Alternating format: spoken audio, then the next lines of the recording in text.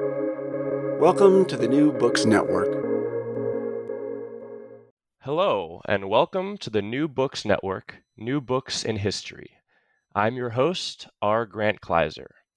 Joining me today is Dr. Pernille Røge, who will be talking about her recent publication entitled Economistes and the Reinvention of Empire, France in the Americas and Africa, circa 1750 to 1802, out now via Cambridge University Press. Dr. Røge is an associate professor of history at the University of Pittsburgh, where she teaches courses on the Atlantic world, the French Revolution, European political economy, and the Enlightenment. She has also written about labor regimes and laborers in early modern port cities, 18th century abolition movements, and reform in both the French and Danish overseas empires. Dr. Røge is also the founder of Pitt's Early Modern Worlds Initiative, which I encourage you all to check out online. Her new book, Economistes and the Reinvention of Empire, charts the confluence and reciprocal impacts of ideas and policies espoused by political economists, colonial administrators, planters, and entrepreneurs to reform the French Empire in the second half of the 18th century. It also charts the key role of the economistes, or physiocrats, in formulating new colonial doctrines that emphasized, among other things, agricultural development, free labor, and commercial liberalization, and the understudied continuities between the Ancien Regime reform movement and the imperial agenda espoused by French revolutionary Republican voices and subsequent French imperial advocates.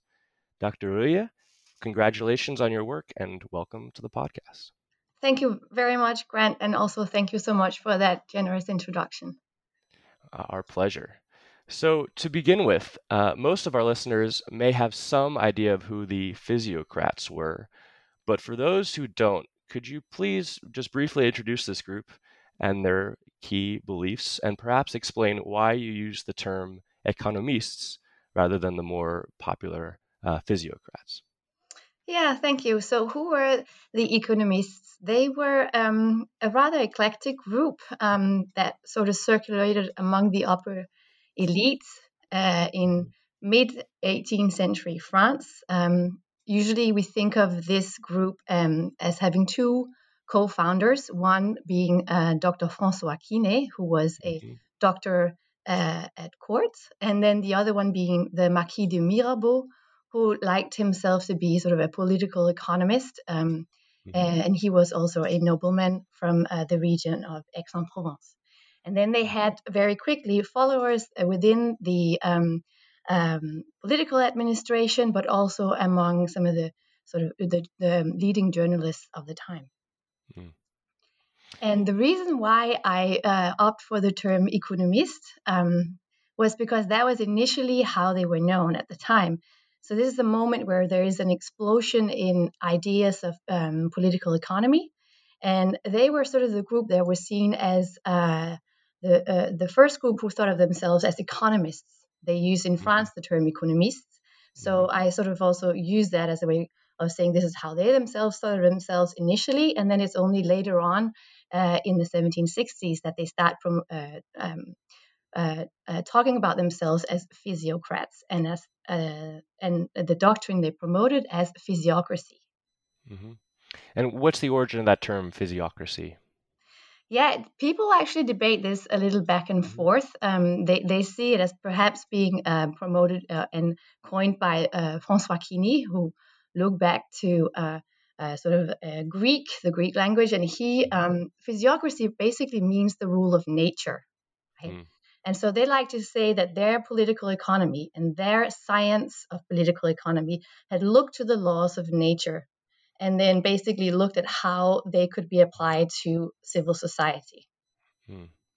So much more of a natural law formulation in certain ways. And I know one of their key core beliefs is the belief in agriculture as this primary source of wealth for various nations, and that seems to me in some contrast to obviously manufacturers, especially from the Dutch and English perspective of manufacturing wealth and commercial wealth as being a prime source of wealth and power for nations. So is that a product of France's relative advantages in agriculture, or is that something the physiocrats thought was just inherently a more sound source of wealth and power?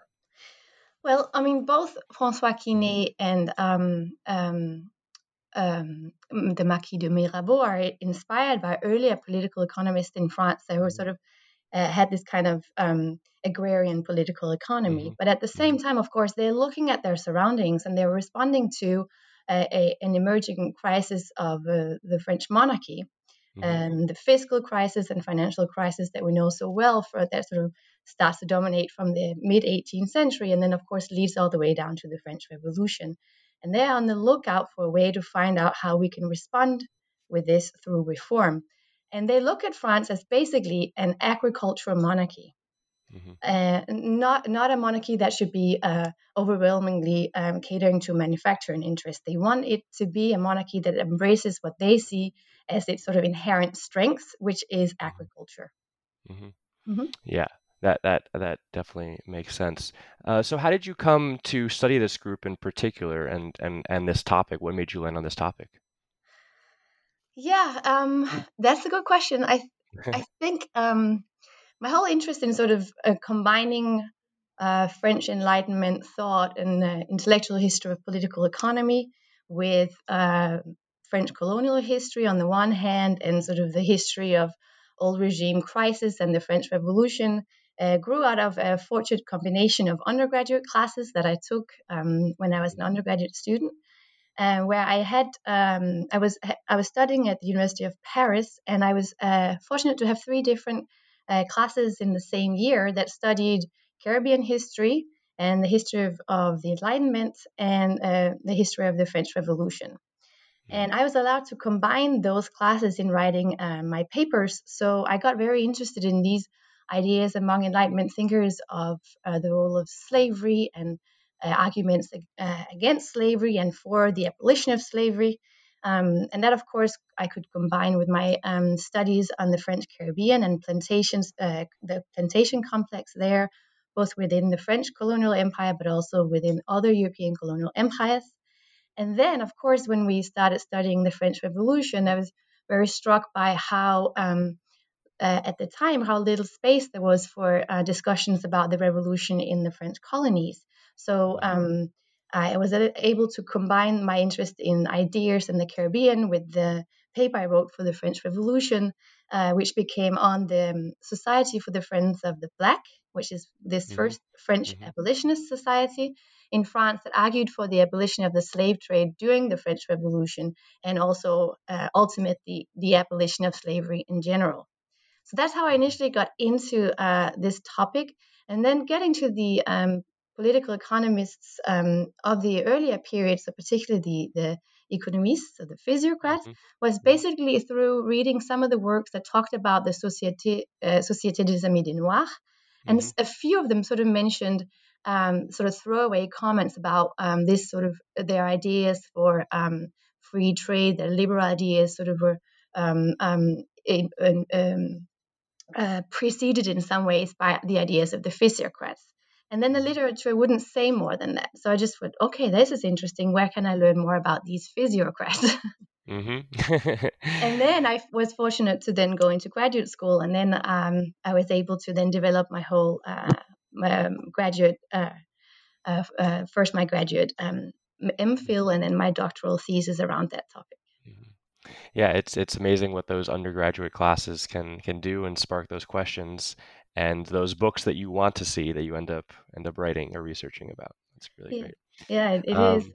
I think about it a lot when I now teach. You wonder what kind of seeds you're planting in the minds of your students and what they're thinking about and the connections they draw. And see that literature 5-10 years down the road. That's really great. So speaking of your book and the project and this sort of colonial and also physiocratic sort of confluence of ideas, your book mainly focuses on these reflections and ideas generated in and about the Îles du Vent, or Guadeloupe and Martinique and the surrounding islands, and Senegambia. Can you explain a little bit about why you focused on these two regions in particular, rather than, say, the more prominent or economically profitable colony of Saint-Domingue or modern-day Haiti? Yeah, those are good questions. Thank you, first of all, for noticing that they are not actually so commonly studied for this period, Hmm. because that's also Hmm. how I felt. Yeah, definitely. um, but I came to those two regions because I started out with the ideas of the economists, right? And they are talking about these suggestions for how we can um, create or produce sugar and coffee and cotton and indigo and all those commodities that we get from the Caribbean through Hmm. this horrific exploitation of slave labor, um, eh, from other regions where we don't have to tap into this kind of horrible labor system. And so they talk a lot about Africa, where they believe that there it's possible to find a huge market for free labor, and they have territory on which you can produce identical commodities, because some of these plants are already indigenous to Africa. So Mm. then, as I was reading about this, I sort of was thinking, where are they inspired? Where do they get their their ideas from?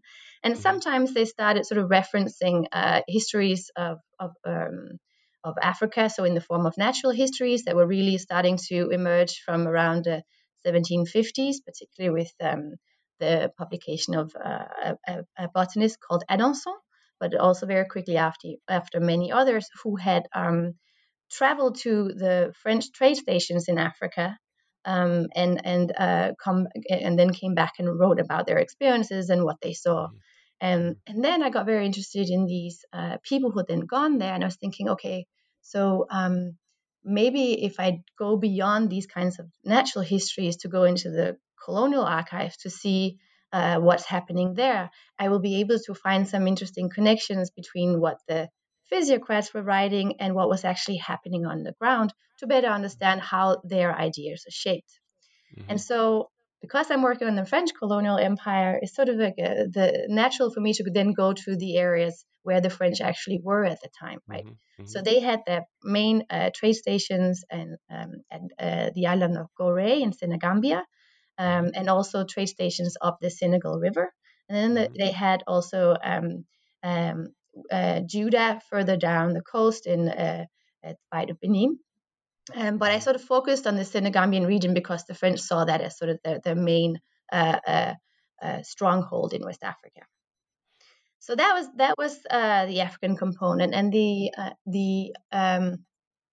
the other side of the story, so the Caribbean, was because, of course, they're also writing almost against what is already going on in the French Caribbean. And there I knew through studying the physiocrats and their networks that they were deeply inspired by people who had held administrative positions in the Ile-de-France, so at Guadeloupe and Hmm. Martinique.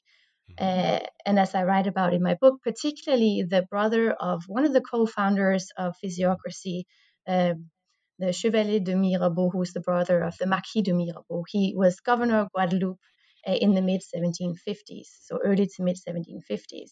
And then, of course, one of the main writers that were recruited by Quinet and Mirabeau, his name is Le Mercier de la Rivière, initially was an intendant at Martinique in the 50s in the Ile-de-France as well. And so they really were inspired by the people who grew out of that context rather than Saint-Domingue. Hmm. Yeah, and that Mirabeau brother correspondence is so wealthy and so rich in their correspondence to each other. And I really enjoy that sort of perspective and that question of, where do these economies get their ideas from, rather than just looking at their ideas.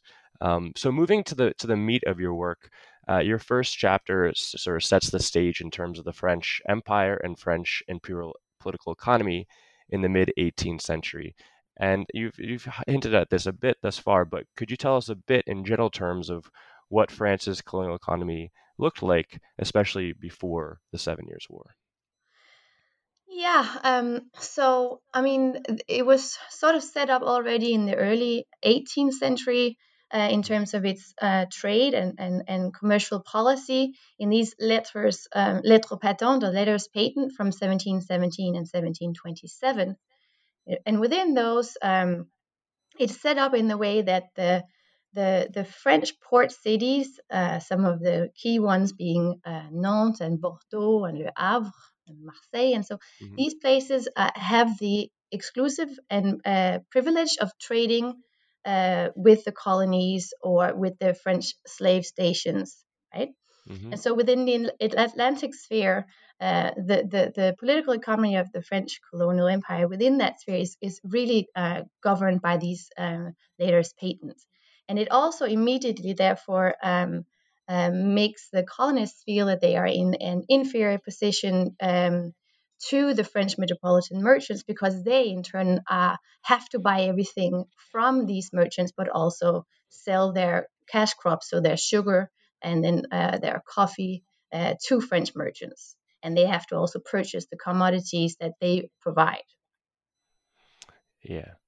So yeah, so the exclusive is obviously is a the dominant political economic system at the time in France, and then it seems like as in most empires, the 7 Years' War from 1756 to 1763 sort of makes all these empires reformulate their political economies and their way of empire. So could you talk a little bit about how the 7 Years' War affected these debates and discussions of France's colonial regime and its political economy? Yeah, I think what really happened with the war is that the 7 Years' War puts all these European powers under extreme stress, both from a local perspective of the various people in the colonies, because suddenly they can't actually get access to the provisions and sources of provision that they usually had because of warfare and trade barriers and so on. And at the same time, um, at the metropolitan level, merchants starting to fear that now, because of this, there's all this additional contraband trade going on in the colonies through intercolonial trade that the colonists feel they have to do because they don't have access to their normal supply lines. Um, these kinds of problems weren't new. Of course, there's always been contraband trade going on, and we also see in the correspondence of the Mirabeau brothers, which is sort of from 1753 into 1754 and 1755, that there's lots of contraband trade and there's lots of tension between planter interest in the colonies and metropolitan merchants. But what happens in the war is that these tensions are just exacerbated tremendously, right? And so it leaves particularly metropolitan merchants and politicians increasingly fearing that if we don't deal with this pressure in some way, we actually can end up losing these colonies. And that's precisely what starts to happen as we get into the 7 Years' War, because we see first the French colony of Guadeloupe capitulate to the British forces during the war. And then a few years after, we see the same thing happening again in Martinique, where Martinique then in 1762 capitulates to the British as well. And so the French really fear that if we don't start to undertake immediate reform and deal with this issue, actually even before the war comes to an end, we can end up losing what some of our most valuable possessions in terms of our economy because of the existing system of the exclusive. And that really is replicated in some of the other colonial empires. And we see, therefore, that actually reform is not just a French thing that happens in the aftermath of the 7 Years' War, but it is actually a broader trans-European phenomenon. Mm-hmm. And is that fear of losing these colonies due to potential revolutions or revolts because of the political economy, or opportunities for foreigners to conquer those islands? Yeah, so that's interesting, because that, of course, depends on what colony they're looking at, right? Because they actually have this discussion, not just the Mirabeau brothers, but more broadly, there's this sense we're going to lose the colonies. But as the Mirabeau who's in the colonies says, well, yes, we are potentially, but it depends in what way you're thinking about this, because the Caribbean colonies that are sort of built around a monocrop culture of just purely producing sugar, they can't sustain themselves without some metropole. So what they are on the lookout for is the metropole that they feel can supply it with their essential needs and with enough labor so they can continue to produce their sugar and their cotton and their coffee and so on. So for Martinique and Guadeloupe, it's not really independence that they seek. They just seek a better supplier and a better market, right? And for them, it looks like the English are actually doing a better job. So they want to come. They're quite happy to capitulate to the British because they think they're going to supply them better than the French. But at the same time, then you have the 13 colonies where you actually have an interesting parallels, right? Because there, this whole discussion about whether they will also rise up in revolt is more about whether they're actually going to seek independence. And because the 13 colonies are able to sustain themselves through the production of agriculture and sort of like budding manufacturing, the discussion is that they are actually going to immediately seek independence or ultimately seek independence. And potentially they will then inspire these other colonies to join them. Yeah. Yeah. So in response to this crisis, this perceived crisis, what did the physiocrats propose? So they propose a number of things. They have sort of with one eye to the Americas and another eye then to Africa. What they propose in terms of sort of at least prolonging the French relationship with its Caribbean colonies, because when they start actually publishing, France has lost its holdings on North American main continent, so they've lost Canada, right? And so they say, well, how can we then at least, if we can't forever preserve our bond with the Caribbean colonies, how can we prolong it for as long as possible? And there they say we actually have to completely rethink how we think about these colonies. We shouldn't think of them as territories that the metropole should just exploit. We shouldn't think of them as, and the phrasing they use, as farms of the metropole, right? Where they're just there to produce for us and for our merchants to get rich. Instead, we should think about them as provinces that are similar to provinces domestically. Mm-hmm. And so they actually want to change the whole vocabulary and the way of thinking about empire, right? They want to move away from this way of thinking of them as colonies that are inferior to the metropole, to thinking about them as having a territorially equal status to the provinces at home. Mm-hmm. Yeah, that's definitely definitely an important transition in the mentality of empire as well. In terms of other commercial liberalization and labor regimes, what are some of their ideas? Or do those ideas come out of the war, or are those sort of ideas formulating before and then get exacerbated after the war as well? So what particularly the physiocrats are proposing at this Yes, point? Yeah. yeah. So what they're proposing in terms of trade, and you see this actually coming out first in the writings of the Marquis de Mirabeau before he and François Quinet founds the physiocratic doctrine. He suggests freer trade, right? So he wants to have intra-imperial free trade, so free trade between the colonies, but also potentially with other colonies and other empires. So he's promoting already their free trade. And that's, of course, a perspective that also grows out of his discussions with his brother in the colonies. So you can say this whole idea of promoting free trade is something that many of the planters have been asking for way before that, right? And then it's taken up by these political economists and sort of molded into a theory of free trade. So they're promoting freer trade, and it's something that they also promoted for the provinces at home. What they are so famous for, the physiocrats, is that they promoted the free circulation of grain within France and even internationally, right? So they promote these free trade policies at home, and now they want to extend them to the colonies as well. And they do this because they think that through the free circulation of grain or free circulation of sugar or coffee or indigo, anything else that's generated from the earth, from agriculture, we will be able to find the best price. And the best price is the one, if you only have one single land tax, that you should make sure you find, so that when you tax grain or sugar or coffee or agricultural production, you will have the highest revenues, and this high revenue will be enough of a source for the crown to be able to thrive and build up the France itself and its colonies. So that's the whole idea, right? That's why they emphasize free trade. But they also think that actually to be able to produce this agriculture and sugar and coffee, you shouldn't use slave labor, because they see that as a perverse form of labor that isn't actually as productive as free labor, because the incentive is different. So they also say we should move away from the use of slave labor towards free labor. So they actually argue three things. They argue for a shift in the colonies away from the use of slave labor towards free labor. And then they argue for a liberalization of trade.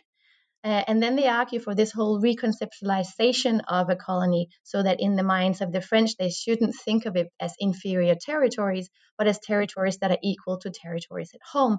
And then they use this phrase, overseas provinces. Mm-hmm. Yes, definitely. And then one particular effect you note is the establishment of the Chambre mi-partie d'Agriculture et du Commerce on Martinique. I'm wondering if you can talk a little bit about this specific reform and its lasting consequences and effects in Martinique, and then perhaps in the French Empire as well. Yeah, thank you. Yeah, that's that's actually, it's interesting, because it's kind of the reform that grows. One of the reforms that grows out of the 7 Years' War, it happens already during the war, is that the French crown is so nervous that the planters in Martinique and Guadeloupe and Saint-Domingue are going to rise up in rebellion, or defect to the English, that they want to give them something, right? Throw them a bone right away.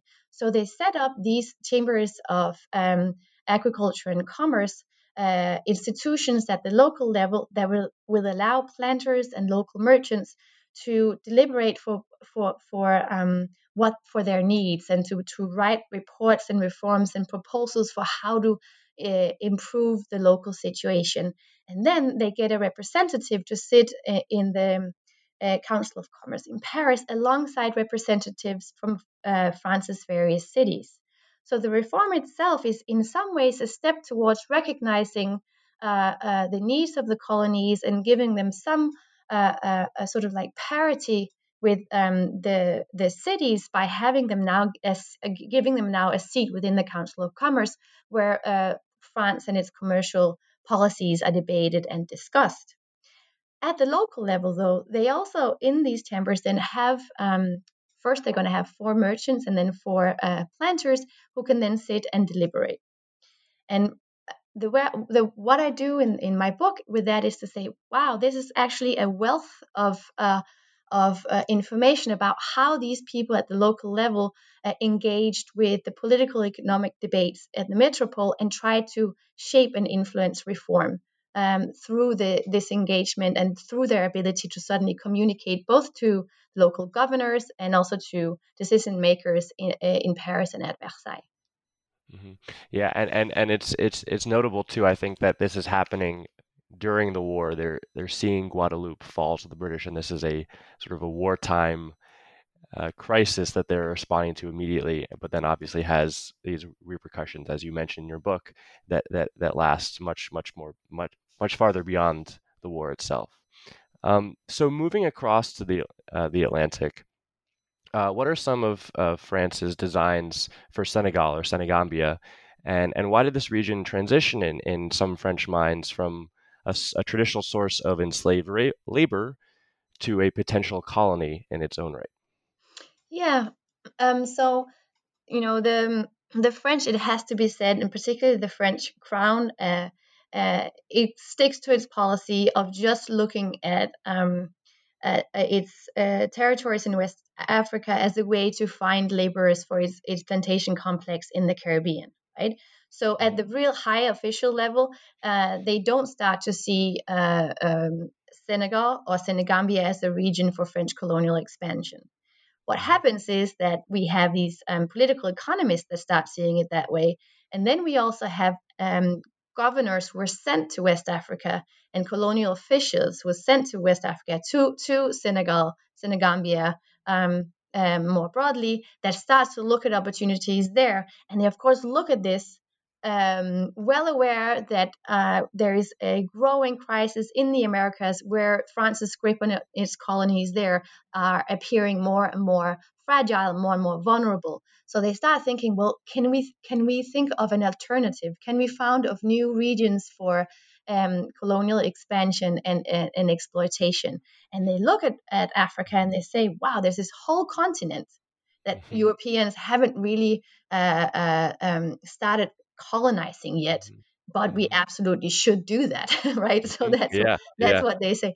And then, of course, part of it is to say they look at the African population and they say, why on earth are we sending all these people across the Atlantic through and letting them go through the horrors of the Middle Passage, right? And enslaving them in the colonies and subjecting them to these high degrees of violence there, when actually we can potentially cultivate the same things here, right? And so governors that are sent to Gorée and the surroundings there to try to preserve and build up the French slave trade there, they on the side start to propose all these projects for colonization. And of course, that resonates very, very well with the things that the physiocrats are also promoting at this time. And they are actually very much in dialogue with each other. Yeah, and I think that's a really fascinating transition from empire that obviously has implications for the future French Empire, which we can talk about. And the traditional sort of answers that I received of why Europe hadn't tried to colonize Africa in the same way did the Americas was the power of African polities and diseases that were more virulent in Africa to Europeans. So are these conditions ameliorated somewhat in the later 18th century, or are the physiocrats just a little bit more confident that France can actually accomplish this? No, I mean, if we look at what's happening on the ground, and I actually show this in the book, the French are completely at the mercy of local African rulers. That's for sure. And we also see many of the administrators that are there, they can't stay for a long time because, of course, they're subject to disease, and many of them also die because, for the reasons that we know so well. So those obstacles are really, they're very real. But but because there are many smaller islands at the mouth of the Senegal River or along the coast, what they're proposing initially is basically to focus on these islands or the coastal territories where they feel that the climate is more amenable to Europeans. Yeah. Yeah. So can you speak to how these reforms and visions were reflected in Republican imperial agendas during the French Revolution in the 1790s? Sure. I'm going to say one thing first, if that's okay with you, because you were talking about obstacles to these reforms at the time. But one of the things that I show in the book is that it isn't just the power of African polities or disease that is preventing the French from doing it. One of the things that I was quite struck to find in my research is the fact that it's really also the crown that is trying to block these attempts, because you have on the ground French officials that are actually undertaking this, and they're trying to experiment with this, right? And several of them are trying to set up plantations, and they have modest success, but some success with cultivating some of the crops that they also find in the Americas. And we see in reports from the minister, be it Choiseul or some of the later ministers, time and time again, that they're trying to make them close down these experiments, because what they don't want to see, even if they say, okay, so you have this success, but we don't want you to compete with our colonies in the Caribbean. We don't want to risk that you can produce this cheaper than what we're doing in the Caribbean. And of course, it's because they themselves are deeply invested in the plantation complex in the Americas. So an added layer that sort of prevents a full-on sort of experimentation in Senegambia at this period is also that there's actually strong resistance from the very top, even though you have people on the ground and also capitalist interests in France and growing intellectual communities that are arguing that this is the way forward. So this is just to say, because it allows me to pivot to your question about, so why is this taken up during the French Revolution? Because what, of course, happens in the French Revolution is that the French are actually no longer able to continue their plantation complex in the Caribbean, because you have the slave uprising on Saint-Domingue. And so at that point, once it's not just Saint-Domingue, you of course also have slave rebellions on Martinique and Guadeloupe and other parts of the French colonies with the revolution, but the big one is really Saint-Domingue. And at that moment in time, all of the people who had benefited from and invested in and profited from the colonial commerce with the Caribbean, they realized that we can't potentially, this won't last forever, right? That we actually are losing this. And then as war breaks out in 1792-93, as we know from the literature that studies the abolition of slavery, the French actually have to go in on Saint-Domingue and abolish slavery, in part so that they can recruit the enslaved as soldiers in the army to fight against the British. And this is happening at a time where France, of course, is also now proclaiming itself a republic. And as they do, they then feel they can divest themselves of this reputation of being having sort of being promoting slavery, even though slavery continued well into the French Revolution. They can now sort of live up to the principles that we found in the Declaration of the Rights of Man, the first article, and then say that it is a republican principle to extend freedom and liberty and equality to our colonies, and they do this with the abolition of slavery, then which they proclaim in February 1794. But with that, they are also basically admitting we don't have the plantation complex anymore. At least we have undercut the main component of them, that which is slave labor. And so at that point, these alternative ideas and projects that have been circulating and partially experimented with on the ground, particularly in West Africa, and this idea of elevating the colonies to overseas provinces, and now they switch it to overseas departments. They sort of are integrated into the Republican imperial agenda because it's potentially the only way that they can continue their imperial missions here, right? So that's why, even though it had existed for such a long time, and we've seen it grow out of sort of a much earlier imperial crisis, it's the crisis with the Haitian Revolution that makes it possible for the people who promoted it for a long time to suddenly see their projects and ideas elevated to the level of official policy. Yeah, it takes that crisis to open up that possibility, definitely. And so you talk so much and in such great depth about this confluence of ideas from the colonies and the metropole, inspiring these ideas and these reforms that obviously meets against resistance, and that resistance sort of conditions responses, and this sort of flow of ideas back and forth. And I'm wondering if in your research you saw any cross-imperial connections and inspirations. Were physiocrats corresponding with British and Dutch and Spanish political economists as well, that you saw that was notable? Yeah. Thank you so much for that. Yeah, there are lots of cross-imperial connections here, and one of the things that was so much fun in doing the research for this book is that I was also able to dive into British archives and Danish archives, and also sort of read a little bit about what was going on there. And the project, for instance, about thinking about colonial expansion in West Africa based on what they call or refer to as free labor and moving away from the use of slave labor, was not particularly confined to the French, right? So you see similar projects going on almost in competition with the French projects on the ground. Mm-hmm. And the people who are experimenting with it, the French people, they actually write to the crown and say, we really better get going on this because the English are starting to think about it and do it, and we also see the Danish or the Swedish and so on, right? So there are these cross-imperial connections to trace, and the same thing for the political economists that are writing. So the first time that I see uh, one of the political economists that are going to join the officially join the physiocrats. His name is the Abbé Robot. Before he joins the physiocrats, he works for the Journal of Commerce that reviews writings that are produced in Amsterdam or in London or other parts of Europe, and then he translates it into French if it needs translating, and then he comments on it.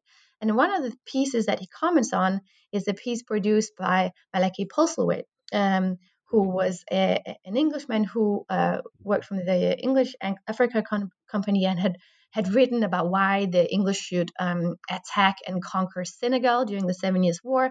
But he also wrote other pieces about, potentially colonizing Africa and creating plantations there.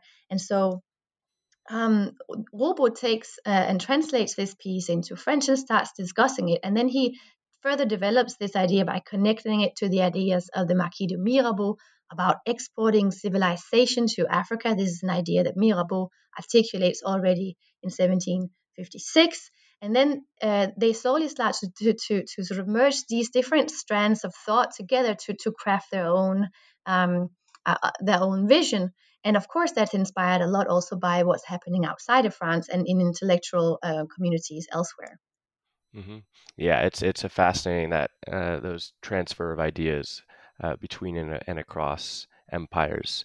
Now, so you talked about these reforms and visions having real cachet and influence in the French Revolution, but could you speak to sort of more contemporary times or the quote unquote second French Empire? How did this physiocratic vision and these ancien regime reform efforts condition these post-Napoleonic imperial designs?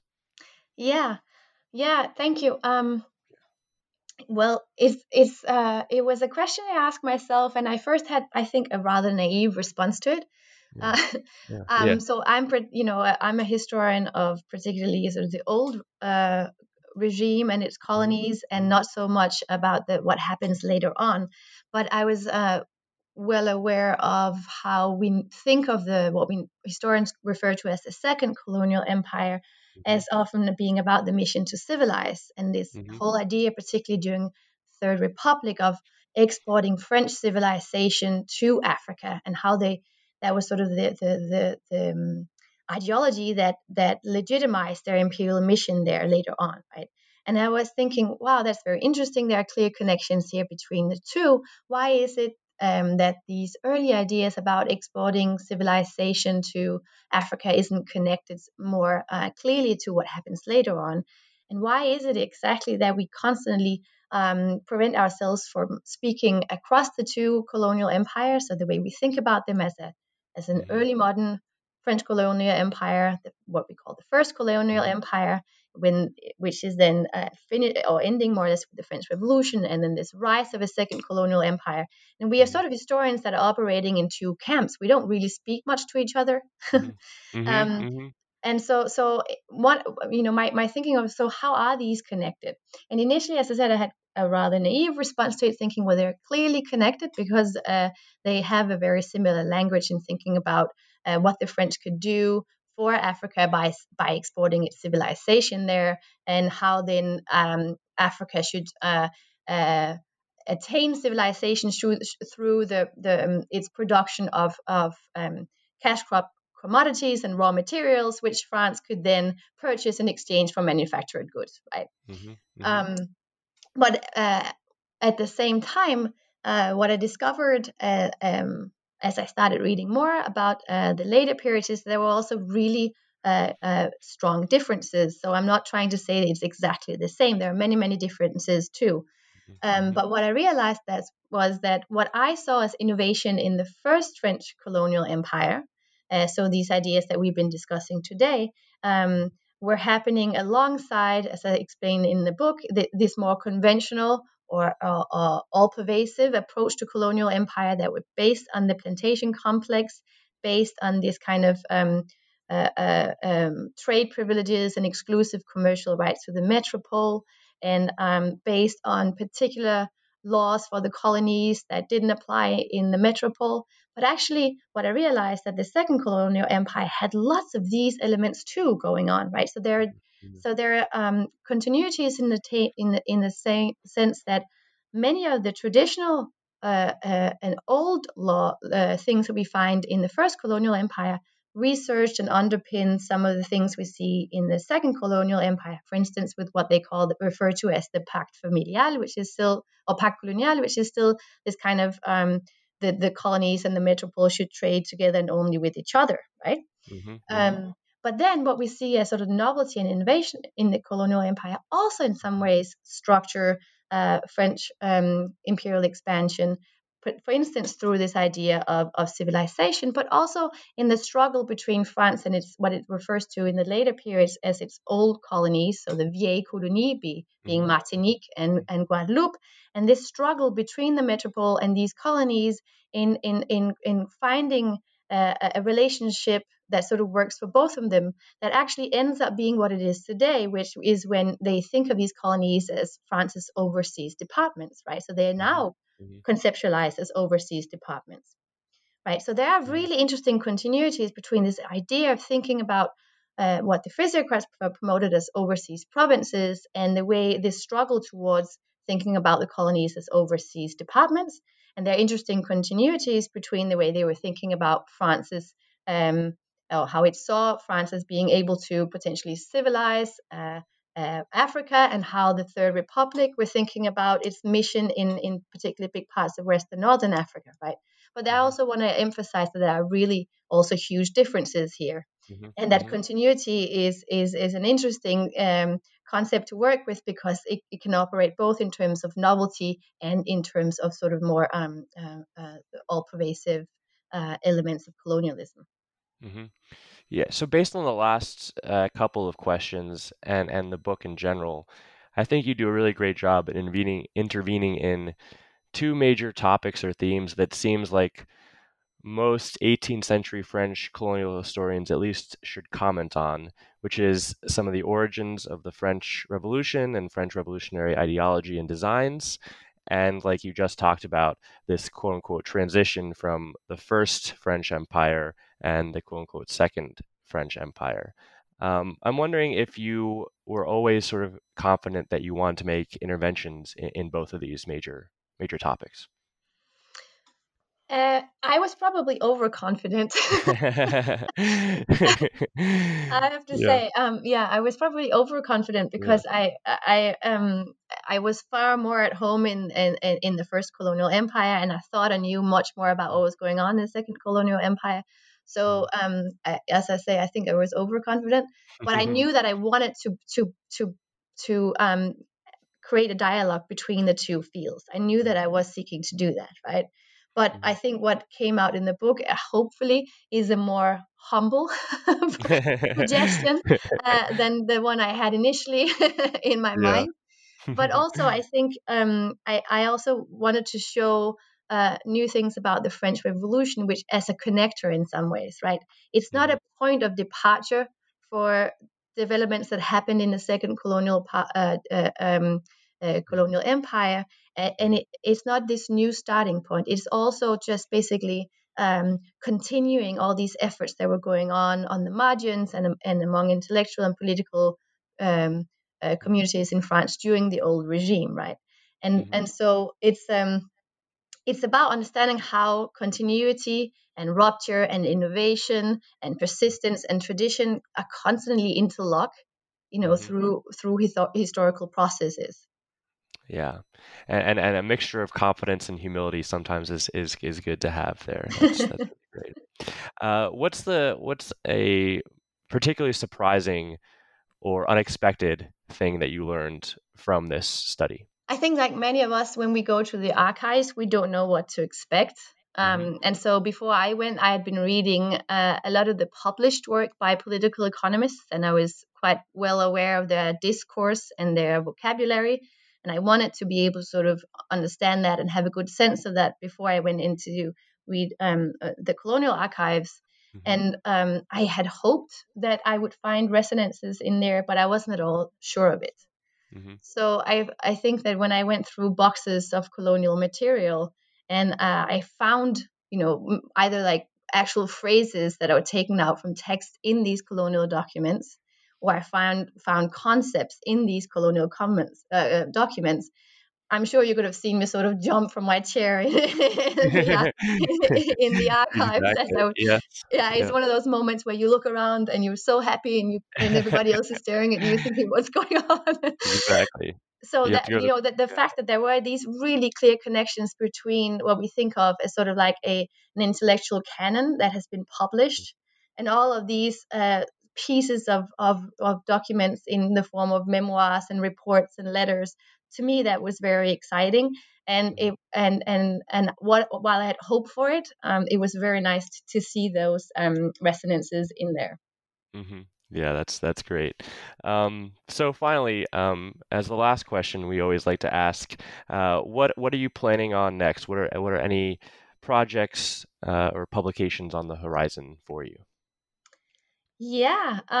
So part of what I do is to continue my work on the French colonial empire by looking at other colonies than Martinique and Guadeloupe. So I have some of the documents from the chambers of agriculture and commerce from some of the other colonies, and I'm interested in looking at how what they have to say about economic reform and the kind of language they use. But I'm actually starting to move into whole new project, which is not about the French colonial empire, but about the Danish colonial empire. Mm. And so my next project is going to be about I sort of have a working title, which is A Gateway to Empire. And it's going to explore the 18th century French colonial empire, but predominantly through the eyes of the foreigners that moved through it, either personally or invested their capital in it. So it's going to be this kind of trans-imperial history of the French colonial empire. Wow, that sounds fascinating, and very much looking forward to seeing that in print. Thank you so much, Dr. Røge, for this wonderful discussion and for your time today. Economistes and the Reinvention of Empire is out now via Cambridge University Press. And for the New Books Network, this is our Grant Kleiser saying thank you and see you next time.